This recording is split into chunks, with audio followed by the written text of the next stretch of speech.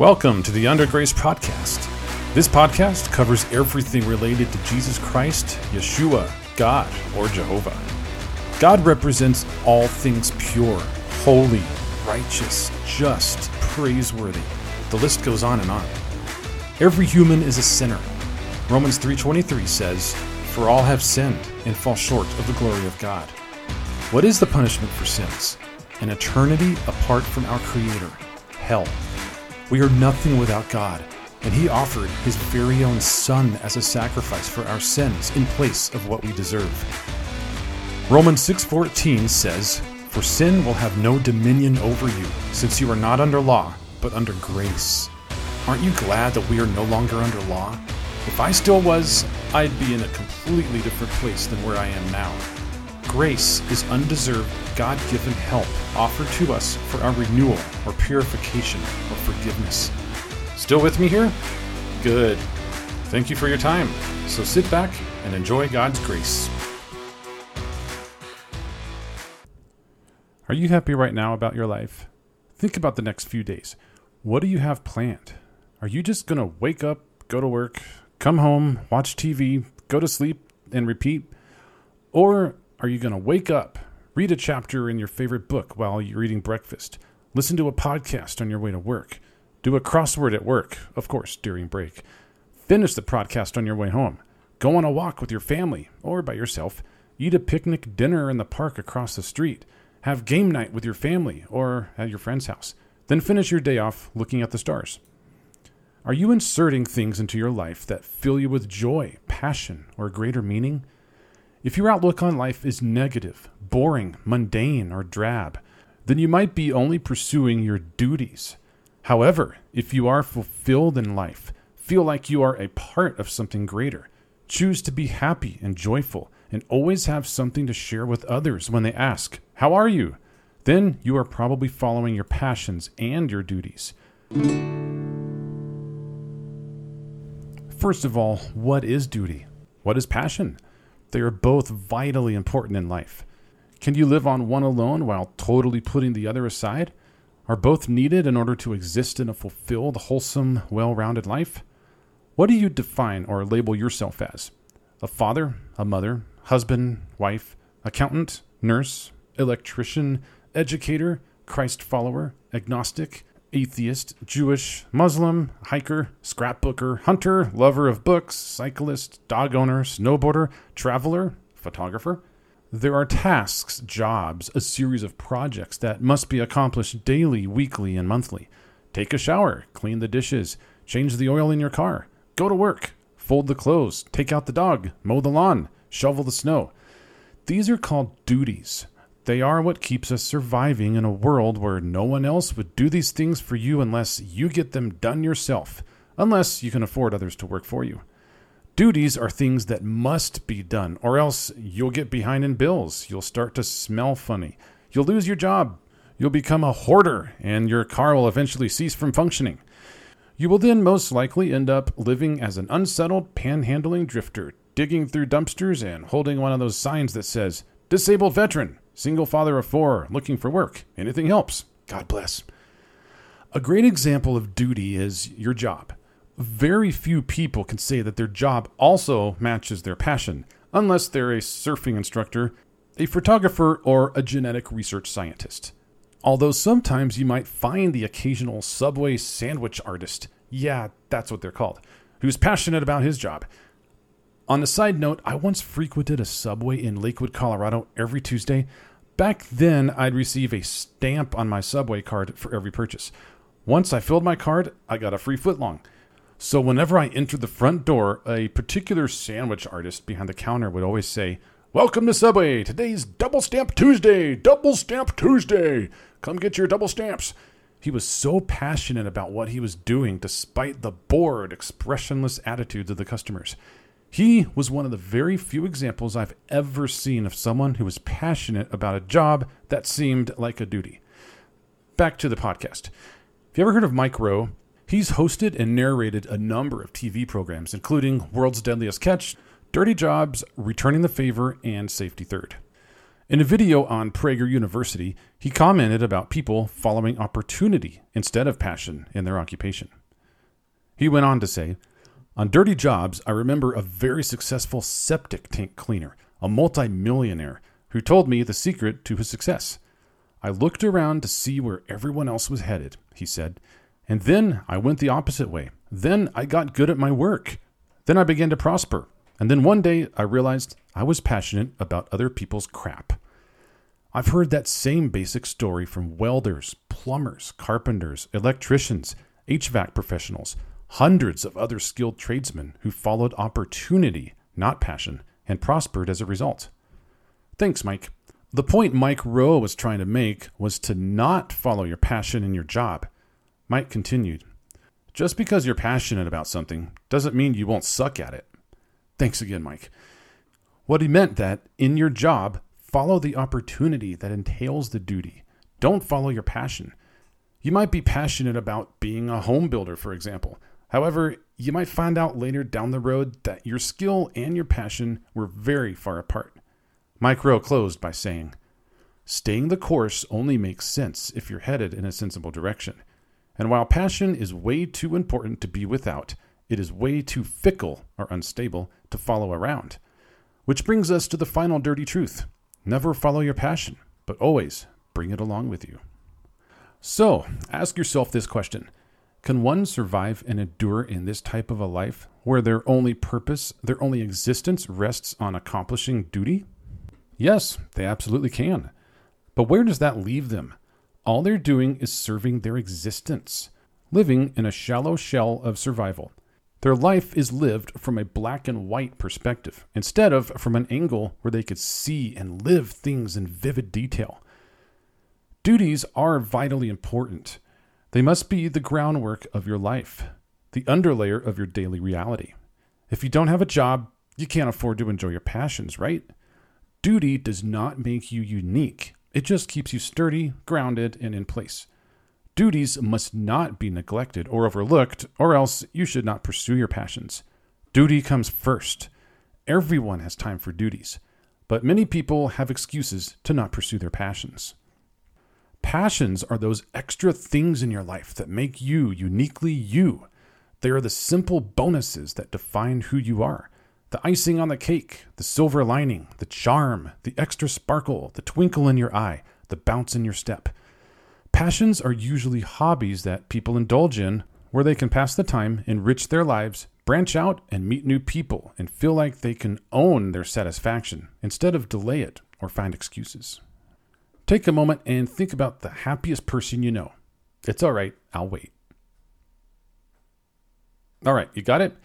Ask them about what makes them that way. Why do they choose, despite all their hardships, to remain happy? They don't have to be rich, and they usually aren't. Actually, they are pretty normal, everyday people that find an extra charm in their life. Most of them will point to a specific passion or passions as to the reason for their voluntary happiness. Most of them can also point to a person or people who they share their passions with. If I could think of a person who is at the pinnacle of living a fulfilled, well-rounded, happy life, it would be Dennis Prager. Many of my life's applications and philosophies have come from him. If you don't know who Dennis Prager is, I'll tell you. He was born in 1948, is Jewish American who lives in Los Angeles, California. He's on his third marriage and has several kids. There, I just gave you all of his labels. This description can include many men in Los Angeles. However, what makes Dennis unique are his passions and hobbies. He's a conservative political commentator. He's written several books. He collects fountain pens. He's a connoisseur of fine cigars. He has high-quality sound systems. He enjoys classical music. He has 3 college degrees. He started Prager University, an online library of ideas and enrichment. He's an orchestra maestro. He's hosted a talk radio show since 1982. He's been used as a resource for issues on Judaism and Israel on many TV and radio shows. And there are so many other things that make him unique. If I can use an example of someone who is happy, content, confident, self-assured, secured, and satisfied, it would be Dennis Prager. However, he is all those things because he's led a life of devotion and has been faithful in many areas, including his duties. He also didn't get to where he is without going through tragedy and hardship. I mentioned before that he's on his third marriage. Divorce, especially with kids involved, is one of the hardest things any family can endure. In 2009, Dennis's mother died. The death of a parent, even if they've lived a long life, is always painful. However, Mr. Prager continues to enjoy a life of fulfillment and gratification, full of wisdom and experience that he passes on to others through his radio show, books, and Prager University. Let me share a quote from Dennis. There is little correlation between the circumstance of people's lives and how happy they are.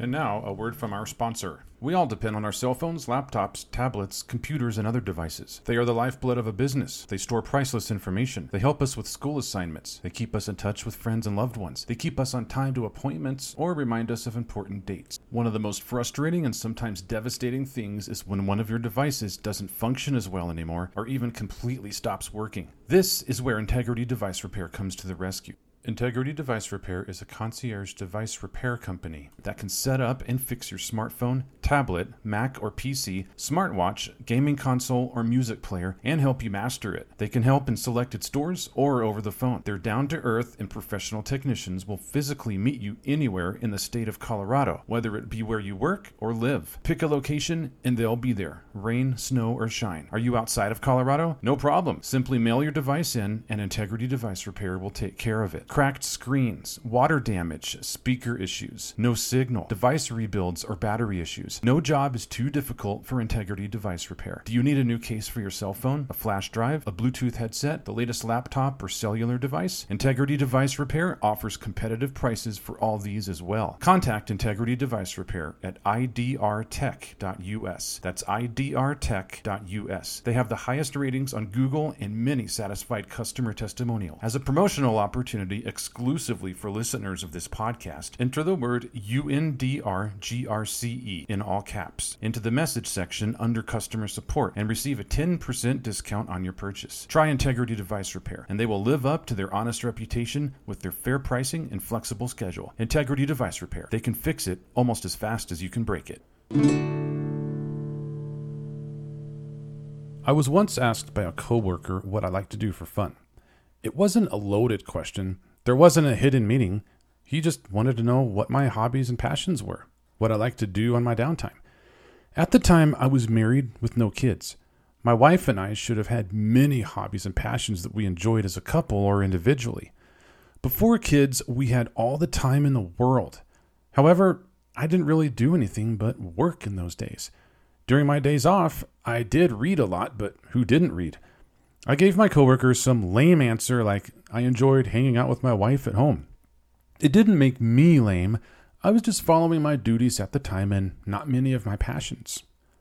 There are 3 things single men do with their passions once they tie the knot at the altar and become a family man. Number 1, they allow them to fade away. Number 2, they continue to pursue them. Or number 3, they hobbyfy them. The first option is the most common alternative many married men select. However, it has become an epidemic around the globe. Many family homes are used to seeing fathers as emptied out, couch potatoes, overweight, who have no motivation or drive. They are ghosts at the table. This is because they have abandoned their passions to follow the duty of husbandhood and fatherhood. Men need a passion that gives them an identity, drive, and interest. Something they can escape into and feel alive in a masculine way. Men who choose the second option and continue to follow their passions as a married man to the same degree that they did as a single man are paving the way for a very unhappy spouse, and if they don't make some changes, a failed marriage. You don't have to give up what you love to be with someone you love. You can still follow your passions to some degree when you're married. Maybe you can even do them together with your spouse. There's an idea. However, you must leave room to pursue your spouse. And this brings me to the third option, the hobbification of your passions. This is the best route to take if you haven't guessed yet. Saying yes to your passions doesn't necessarily mean saying no to your family. Instill your passions into your family. Go fishing together, camping, hiking, play board games, talk religion, politics, philosophy. Take your bikes out regularly. Make memories. Teach your son woodworking. Teach your daughter how to draw. But also take time for yourself to enrich your own passion in a form of a hobby. I married young and gave up a lot.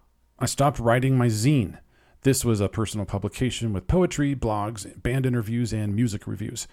I quit playing drums in a band. I stopped going to see the bands that I loved. I quit pursuing many of my passions to instead pursue my duty of being a husband.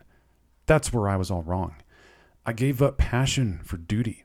I was miserable sometimes. When I was married and sometimes when my wife was away, I wondered who I was at my core being. If my job, degree, and family were stripped away, what would I be? What was my identity? A husband, father, college graduate, and employee?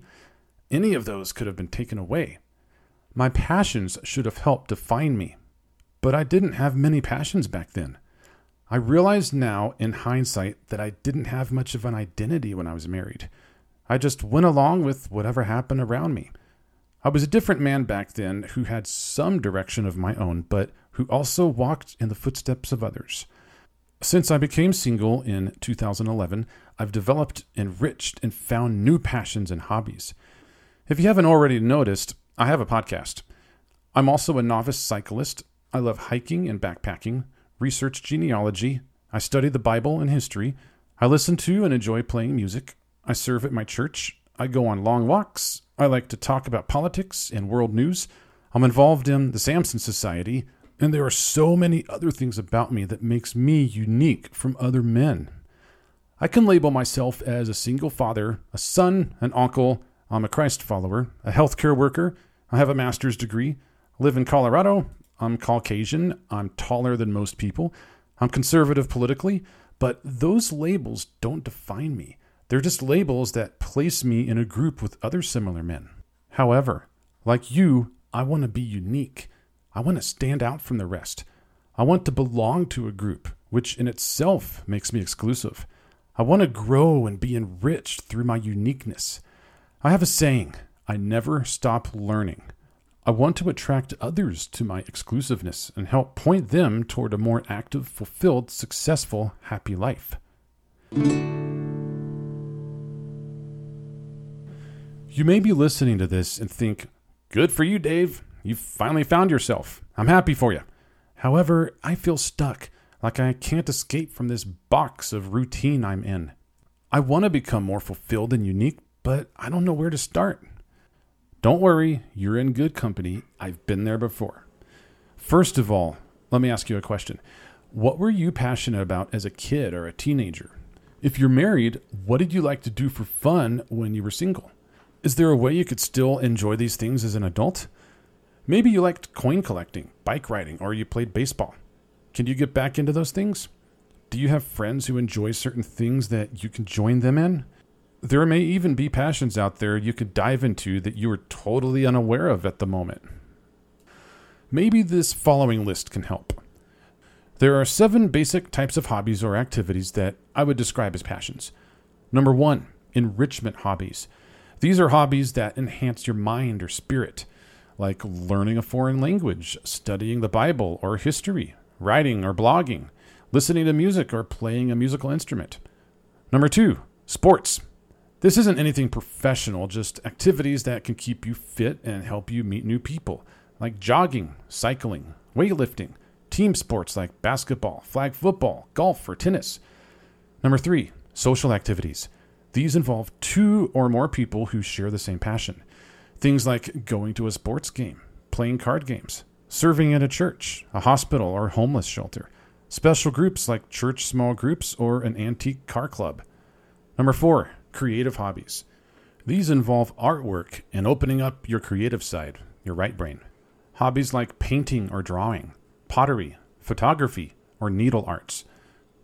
Number 5, collecting. This is simply just adding items to a collection you started but never finished. Hobbies like collecting coins, stamps, or Star Wars figurines, baseball cards, genealogy, or animals. This last one I don't recommend if you want to get married. Number 6, outdoor hobbies. This is just going outdoors for an activity that doesn't require youthful physique. Birding, also known as bird watching. Astronomy, hiking or walking. Hunting or fishing. And number 7, domestic hobbies. These are mostly hobbies that are enjoyed by women. However, cooking can be quite rewarding for men too. In addition to cooking, there is decorating, scrapbooking, and quilting or knitting. You might try one or several of these hobbies just to see which one you enjoy the most. Hobbies should not be about competing. They should be about satisfaction and fulfillment. They shouldn't be draining. They should be a way to sometimes relax or reach a goal. If you're clueless as to where to start, look up a website about local clubs that do these hobbies. It might cost a little bit of money to join and purchase supplies, but sometimes that's what it takes to fulfill your passion. Well, folks, that's it for this episode. Although passion and duty are very far apart in this definition and scope in life, they are both vitally important. Duties are fundamental to your daily survival. They pave the groundwork for success in your life and your job. However, your duty shouldn't be your only lot in life. Follow up your duty with your passion. Find something in life that you might not necessarily be good at, but you love to do. But remember, as Mike Rowe said, just because you're passionate about something doesn't mean you won't suck at it. Well, stay tuned for the next post, Passion versus Duty Part 2. Where do you find your identity? Happy listening, and remember to bring your passions along with you wherever you go.